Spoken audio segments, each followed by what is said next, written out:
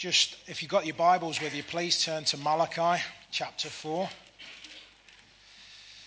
We'll read verses 5 and 6, and then we'll flip over to Matthew chapter 3, verses 1 to 3. So first Malachi 4, 5 and 6.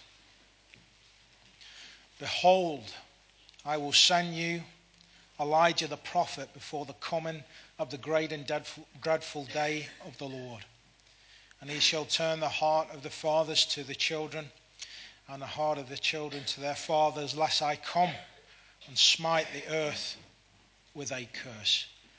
Now would you please turn over to Matthew chapter 3. Starting to read at verse 1.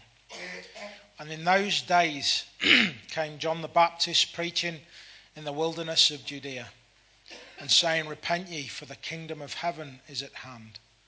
For this is he that was spoken of by the prophet Isaiah, saying, The voice of one crying in the wilderness, Prepare ye the way of the Lord, make his paths straight. Let's just bow in a word of prayer. Heavenly Father, our Lord Jesus Christ, Lord, we just come, Lord, with an open heart before you, Lord, this morning. Lord, I am conscious, Lord, of these clay lips before you, Lord Jesus. Lord, I'm not even going to try and bring this word, Lord, for in all honesty, I can't.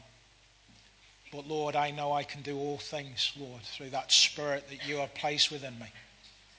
So, Lord Jesus, I just pray, Lord, that you guide us through your word this morning. Lord, that you speak, Lord, a message into the hearts of your people. Oh, Lord, that you bless each and every one of us, Lord, because your word is a blessing unto us, Lord, and it's an instruction to us. So, Lord, we give you thanks, Lord, this morning for what you are doing. Lord, for what you have done.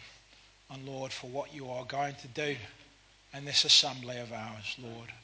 We give you all the glory and honor in Jesus' precious name. Amen.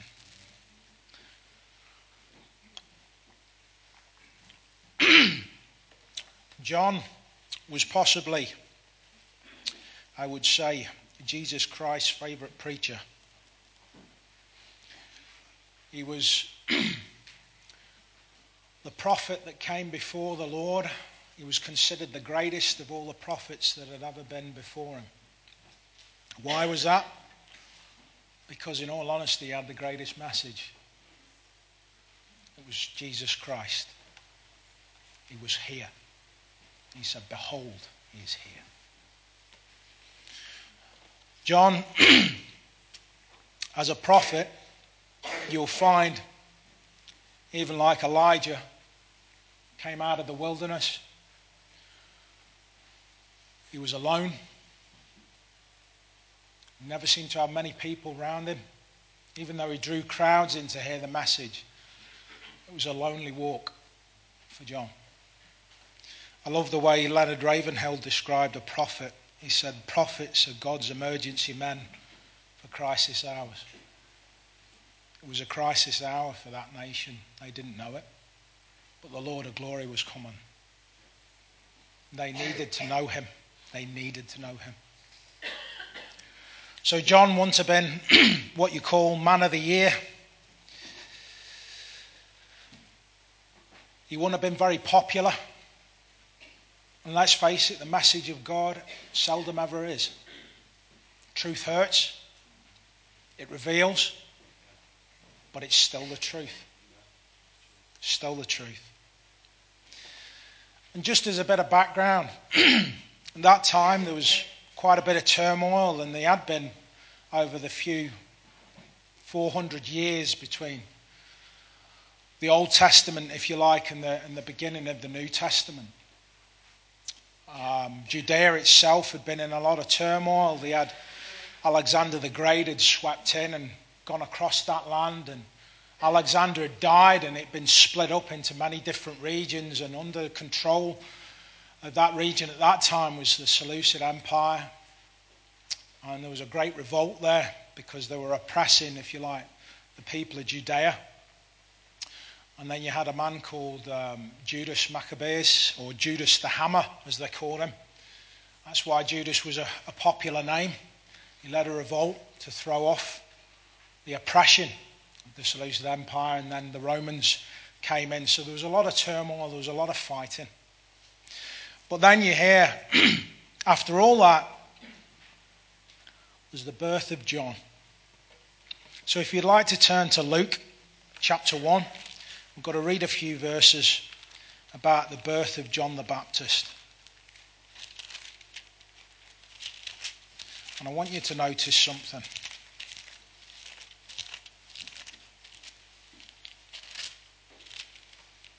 Luke chapter 1, we'll start at verse 5.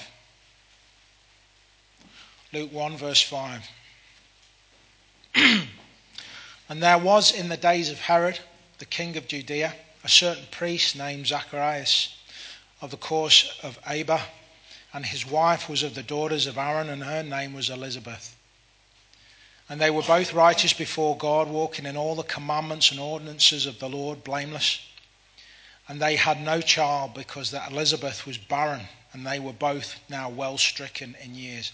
Now, if you let your eye run down to verse 13, please. But the angel said unto him, Fear not, Zacharias, for the prayer is heard, and thy wife Elizabeth shall bear thee a son, and thou shalt call his name John. And thou shalt have joy and gladness, and many shall rejoice at his birth. For he shall be great in the sight of the Lord, and shall drink neither wine nor strong drink, and he shall be filled with the Holy Ghost even from his mother's womb. Now, in the natural, John was, if you like, a cousin of the Lord Jesus Christ. You'll find that through scriptures. He was 6 months older than the Lord. But you'll notice something about John. His father was a priest. He served in the temple.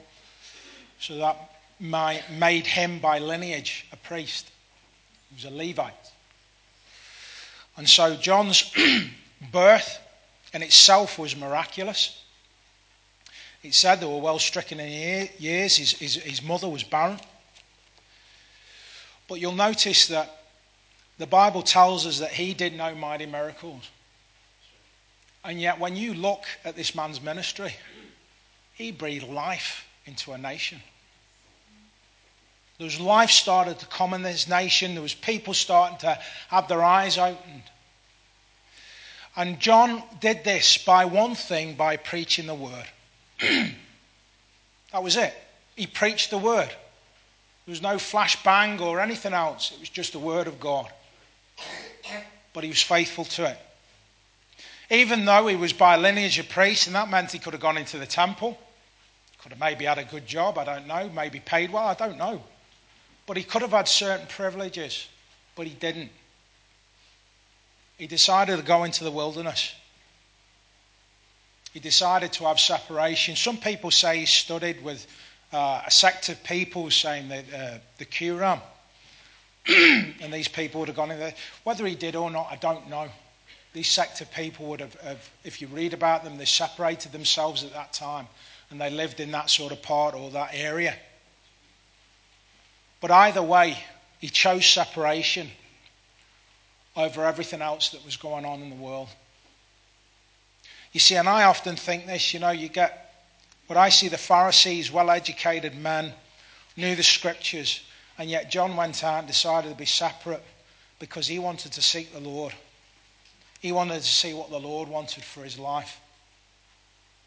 He wasn't interested in going through the usual route. He just wanted to be a spirit-filled man of God. And he was. And that's why he was able to come with a message like he did. You see, I'm not against education. But I see so many things and so many people trying to tear other people down. And they turn around and they say, what qualifies him to preach the gospel? I tell you what qualifies him to preach the gospel. It's Jesus Christ. Qualifies a man to preach the gospel. And that's who qualified John. He never went to any college. He never went to anything like that. But Jesus Christ had his hand upon this man. And that's what we need. That's what we need. I want you to look today at the ministry of John. And I want to try, because there's been so much done about John the Baptist, I want to try maybe and just show you a few things maybe that hasn't been heard before, maybe are a bit different. So if you like to go back to our first reading of Matthew 3 and 1 and 3 and just look at the second verse.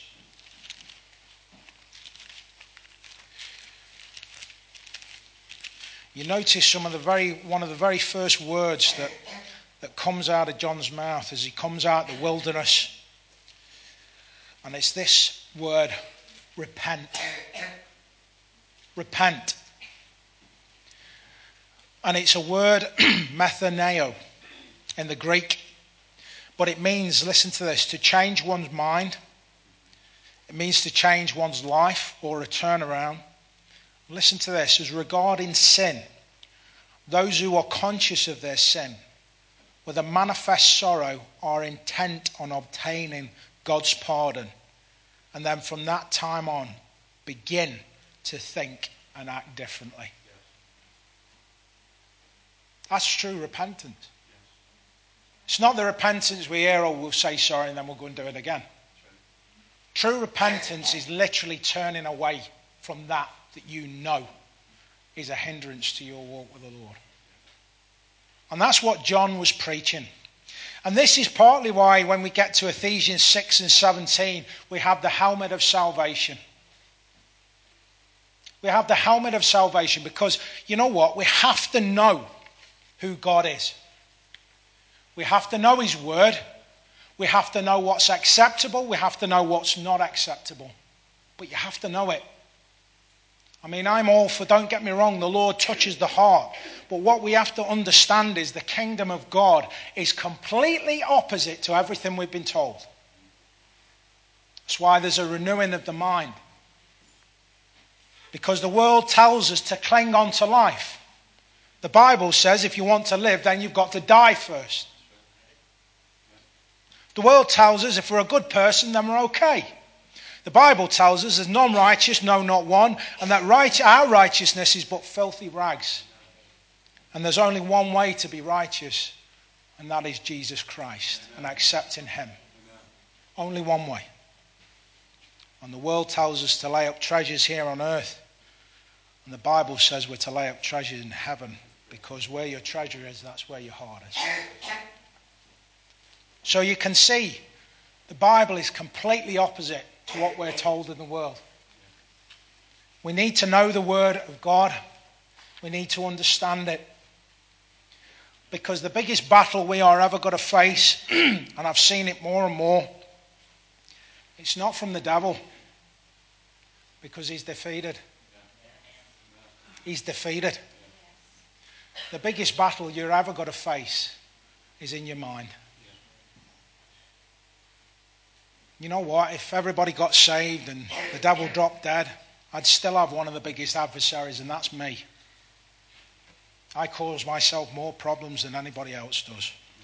Sometimes I wish I could have a holiday from myself at times. But it's the truth, isn't it? It is. It's the truth. So if you want to let your eye run down to verse 6, we'll get to another point that John was making. Matthew 3 and 6, and he says, and were baptized of him in the Jordan, confessing their sins. So we have water baptism. This was another ministry of John. And the baptism is obviously to show our faith in the death and the burial and the resurrection of Jesus Christ and what he has done for us, that we may have eternal life through what he has done. But also, it's showing that when we do that, we partake in that death. In other words, we partake in that death of our old life. Because we're coming into newness of life. We're buried to that old life.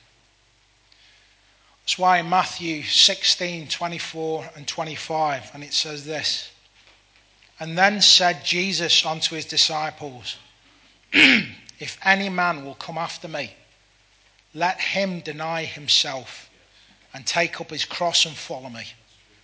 For whosoever will save his life shall lose it, and whosoever will lose his life for my sake shall find it. And this, brother and sister, you'll find, whenever you've seen a man going out of a city with a cross on his back, he wasn't coming back. That was him. There was no turnaround from it. That was him up until his point of death. There was never ever going to be any other way. And this is what Jesus is saying to his disciples. There is one way, and it's not easy. So you're going to have to take up your cross. Nobody else is going to do it for you.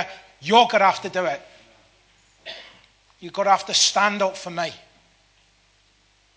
And you know, brother and sister, in this time that we're ushering in, you can see it more and more and more. The church is floundering. But we need to stand for Christ. You know why? There was a day, an hour, when we needed him desperately. And he gave his life for us. He gave his life for us. And that's when, whenever you read the Apostle Paul, and I love reading what the Apostle Paul wrote in the New Testament, because it's beautiful, because you know what? We often forget that this man was under the most severe persecution. He was under the threatenings of death every minute when he preached. And yet when you read what this man was writing, there was such peace about it. Because he had his eyes fixed on Christ. He died to self. You see, when you die to self, you can't be offended. Because dead men, dead women don't get offended anymore. Because they're sold out for him. Sold out for him. Let your eye run down to verses 7 and 8. We'll read them. When he saw many of the Pharisees and Sadducees come to his baptism, he said unto them, O generation of vipers, who hath warned you to flee from the wrath to come? Bring forth therefore fruits meet for repentance. Now I want you to flip over to 1 John, and it gives you another perspective on what was happening in this situation. 1 John. Sorry, John chapter 1, not 1 John. John chapter 1, sorry. And verse 22.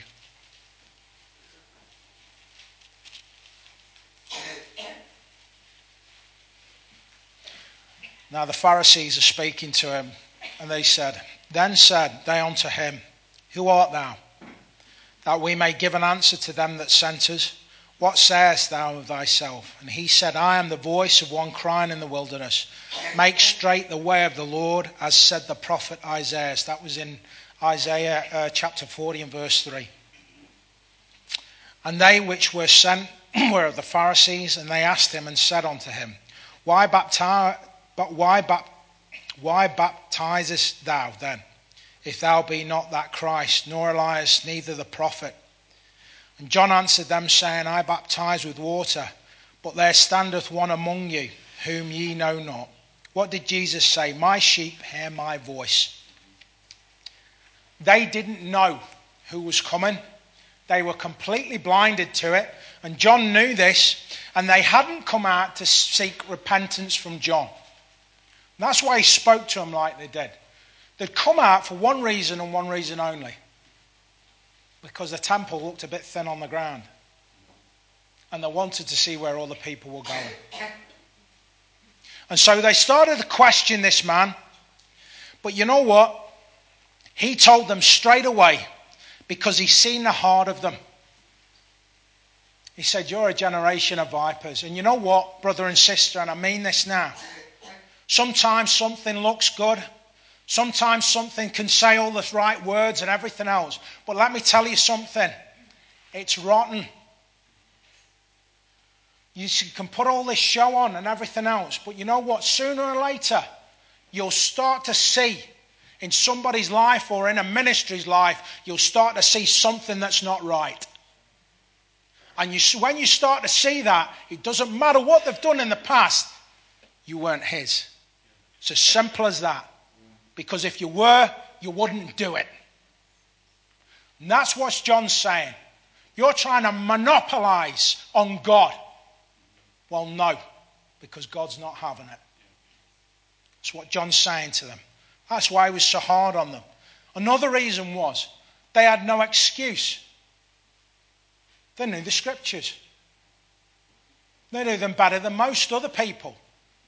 Because you see, in Isaiah 11 and 8, when you look at that, and it says this, and the suckling child shall play on the hole of the asps, and the weaned child shall put his hand on the cockatrice's den. What's that talking about? Unto us a child is born. Who's that? It's Jesus Christ. What's he saying? He's calling them a den of vipers. He's saying, the Lord's got to put his hand on you. He's got to deal with you for what you're doing. It's what John's saying to them, and they know full well what he's saying to them.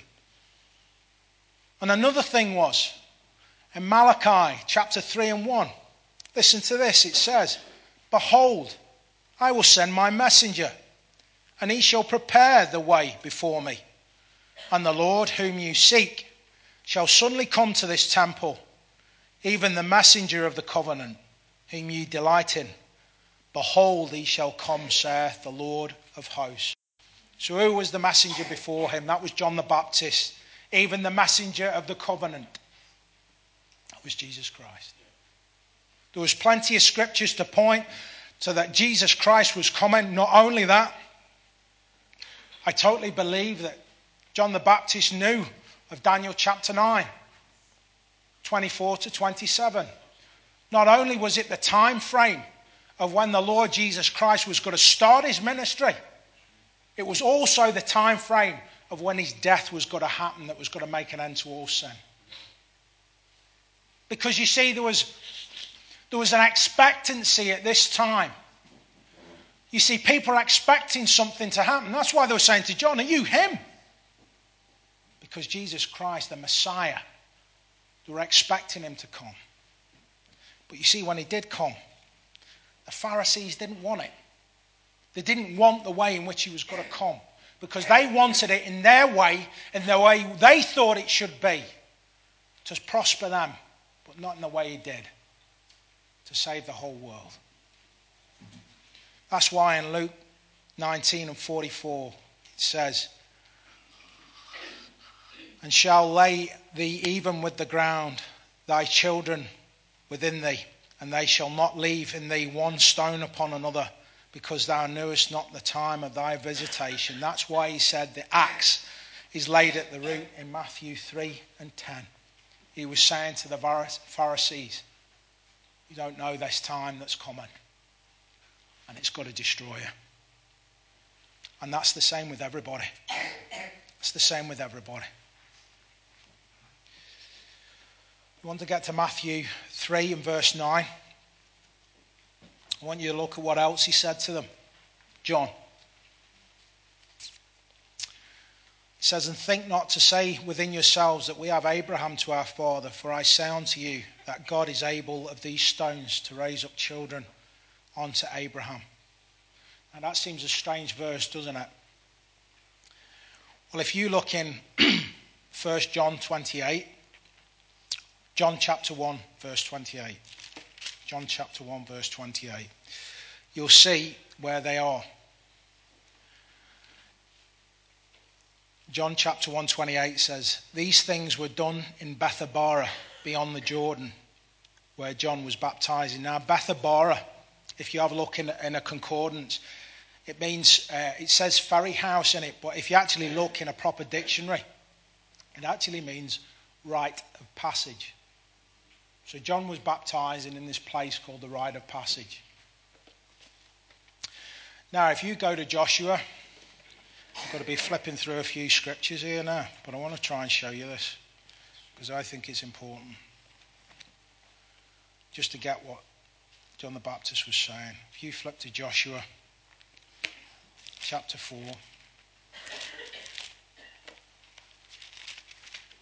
You'll find John the Baptist never said anything for just saying it. There was always a reason behind it.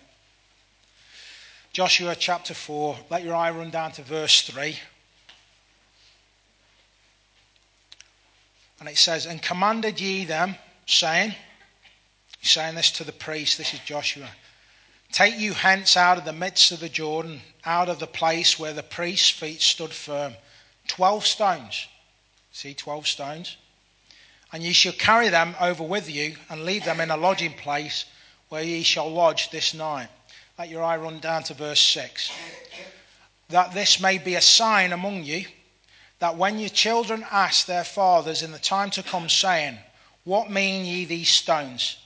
Then ye shall answer them, that the waters of Jordan were cut off before the ark of the covenant of the Lord, when it passed over the Jordan. The waters of the Jordan were cut off, and these stones shall be for a memorial unto the children of Israel forever. Now, I believe that John the Baptist was pointing to these very stones where they were, because that's where Joshua passed over. That's where the stones were set up for a memorial. So when he says these stones, he can raise up. You know what he was saying? It was a challenge to the Pharisees, because he was saying, you see that priestly line that you think you're from, it's corrupt. It's a corrupt line. And of these stones, of these Israelites, he has got to raise up in your place. And when you have a look at the disciples of the Lord that were from Galilee, they weren't even considered Israelites. But when you look and it talks about them and the Lord talks about them, he knew they were Israelites that were in Galilee. So that's what he was saying. They're going to be my witness. They're going to be my foundation stones. Turn over to Joshua chapter 3. Let me show you this as well. Joshua chapter 3, verse 5. It might be a bit more like a Bible study this morning.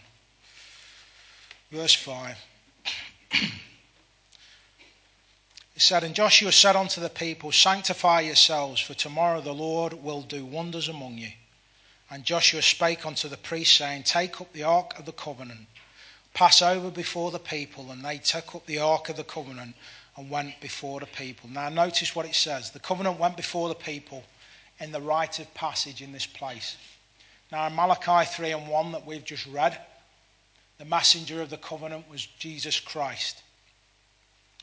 Now look what it said in John chapter 1, 29 through 31. It says this, John seeing Jesus coming unto him, saith, behold the Lamb of God, which taketh away the sin of the world. This is he of whom I said, after me cometh a man which is preferred before me, for he was before me. And I knew him not, but that he should be made manifest to Israel. Therefore I come baptizing with water. Isn't it amazing that Jesus Christ was baptized in the Jordan at the rite of passage? Jesus Christ was the messenger of the covenant, and he got baptized, and he became our rite of passage into the kingdom of God. Isn't that amazing? Isn't the Bible amazing? Do you think John really just picked that out? No, he didn't. He knew Joshua had crossed over there. He knew the Ark of the Covenant had gone before. And that's what the Lord was going to do. He was going to go before us even into death. But he was going to rise again. Isn't that amazing? Jesus Christ. Isn't he amazing? I want to show you something else as well. Go back over to Joshua 5. Chapter 5. Verse 13.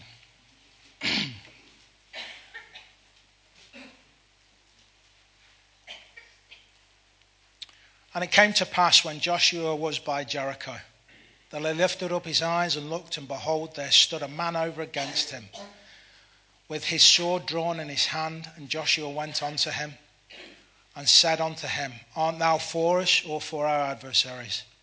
And he said, nay, but as the captain of the Lord of hosts, I am now come. And Joshua fell on his face to the earth, and did worship, and said unto him, what saith my Lord unto his servant? So obviously it's a theophany of Jesus Christ. And the captain of the Lord's host said unto Joshua, Loose thy shoe from off thy foot, for the place whereon thou standest is holy. And Joshua did so. Joshua chapter 6 verse 2, let your eye run down to that. And it said, And the Lord said unto Joshua, See, I have given unto thee thy hand, Jericho and the king thereof, and the mighty men of valor. Now you notice something here. The Lord's telling Joshua, I'm going to go before you, and I'm going to destroy Jericho because I've already given it into your hand. Now he was at that rite of passage where John the Baptist was baptizing. This is where Joshua went over. But did you notice something as well with Jesus Christ? He was baptized at the same place. He went before. He died on the cross to make that covenant. But what else did he do? He destroyed Jerusalem. He destroyed the temple. Why did he destroy Jericho? Because it was a stumbling block to the people of Israel. Why did he destroy the temple? Because they revered it more than him. He was ushering people into the kingdom, even in all that. Why? Listen to this. Matthew 23 and verse 13. This is what the Lord says. But woe unto you, scribes and Pharisees, hypocrites. Listen to this. For ye shut up the kingdom of heaven against men. For ye neither go in yourselves, neither ye suffer ye them that are entering to go in. That's why he destroyed the temple. Because they were stopping people from going in to the kingdom of God. You'd like to just flip over to me now to Matthew chapter 3. We'll have a look at verse 11.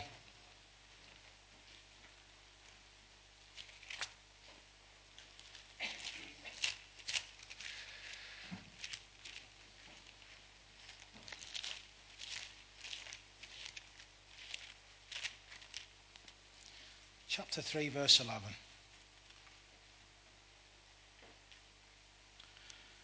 You'll notice a couple of things he says here. He says, I indeed baptize you with water unto repentance, but he that cometh after me is mightier than I, whose shoes I am not worthy to bear. He shall baptize you with the Holy Ghost and with fire. You notice he says, I am not worthy to bear his shoes. It says in the Greek, it says shoes who I'm not worthy to take up. Seems a strange one. But if you ever read the book of Ruth, you will find in Ruth there's a story of a young woman. And mother-in-law was a woman called Naomi. And Ruth's husband had died. And they both travelled back into Judea. Now, you'll find when you read the book of Ruth, it will say the Moabitess. But you'll also see, if you actually read into it a bit more, there was a lot of Israelites started to go out onto the outskirts of Moabite and even into Moabite. So she was an Israelite. She had to be anyway for what was going to happen. Because when she went in, she had no inheritance. In other words, she had no offspring. She had nobody to pass anything down to. Naomi didn't. And so because this was a daughter-in-law, she had to go, and they had what they called was a kinsman redeemer. It was mean a member of the family would then be able to go and marry Ruth so that she could have an inheritance, that she could have offspring, that she could have something to pass on to, lands to pass on to. And now you find in the story there was a man called Boaz that was willing to do this, but there was somebody else that was closer in line than he was. So when they went down to if you like, the gate as they called it, that's where all the officials sat. There was another man that came that was closer to Naomi's line, to Ruth's line, but he couldn't marry her because he was already married. So what he did was he took off his shoe and he gave it to Boaz as a sign of you are the kinsman redeemer. John was saying there when he said, I'm not worthy to take the shoe of the Lord because he's the kinsman redeemer. He's our salvation. He's the one who's got to redeem men and women. Isn't it amazing when you see it? And then you notice, he says, baptize you with the Holy Ghost and with fire. He's talking about that time in the upper room when the cloven tongues were going to hit the people that were up there when they were praying and seeking the Lord. But you notice something as well, that cloven tongues meant two things. It meant the kings and it meant priests. There was this line of king and priest. It was that Melchizedek order. And the king meant the authority and the priest meant holiness. And this is what he was talking about, the baptism of the Holy Spirit. He was saying Jesus Christ has got to come and baptize in the Holy Spirit, and he's got to bless many with that. And then we get this. If you just like to go to John 29,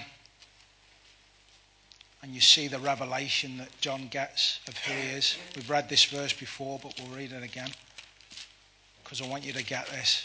The unfolding revelation to John, even of Jesus Christ. Sorry, John 1, verse 29.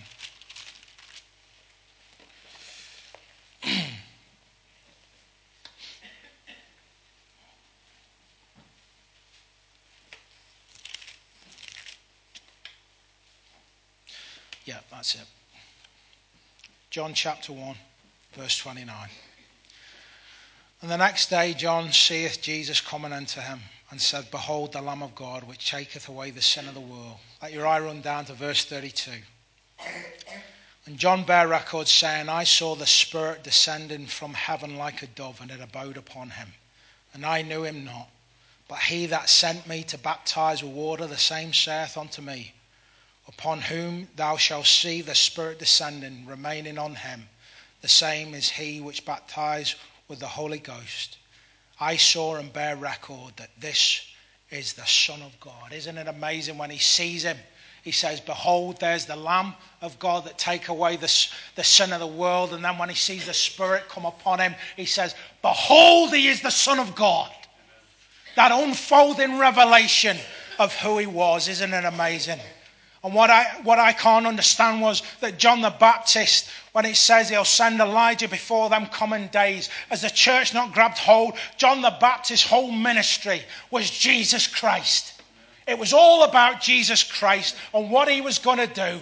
It was the unveiling of who Jesus Christ was. It was the majesty of Jesus Christ. It was the Holy Spirit of Jesus Christ. And yet the churches are trying everything they can. But Jesus Christ. It's Christ and Christ alone. The scriptures point to Jesus Christ. The prophets pointed to Jesus Christ. We should point to Jesus Christ. Our lives should point to him. Our testimonies should point to him. Everything should point to Jesus Christ. You see, John the Baptist, what his whole ministry was this is God manifest in the flesh. Behold, look at him. And even in them times, you can see the humanity of John. Because even at his death, he was put to death because he was preaching holiness and repentance.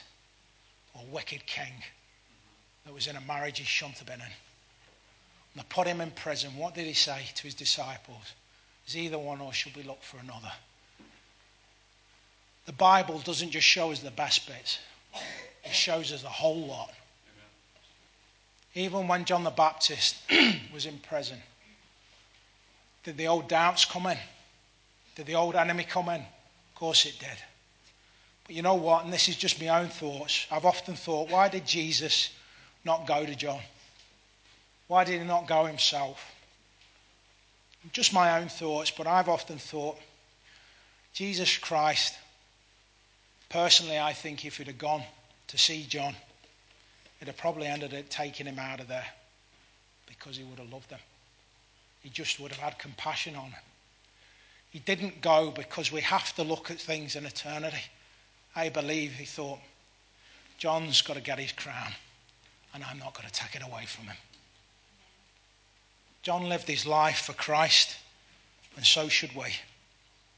There's no other way to live your life. You can't get anybody to come and pray peace upon you if you don't know, one, the word of God, and two, if you don't live it.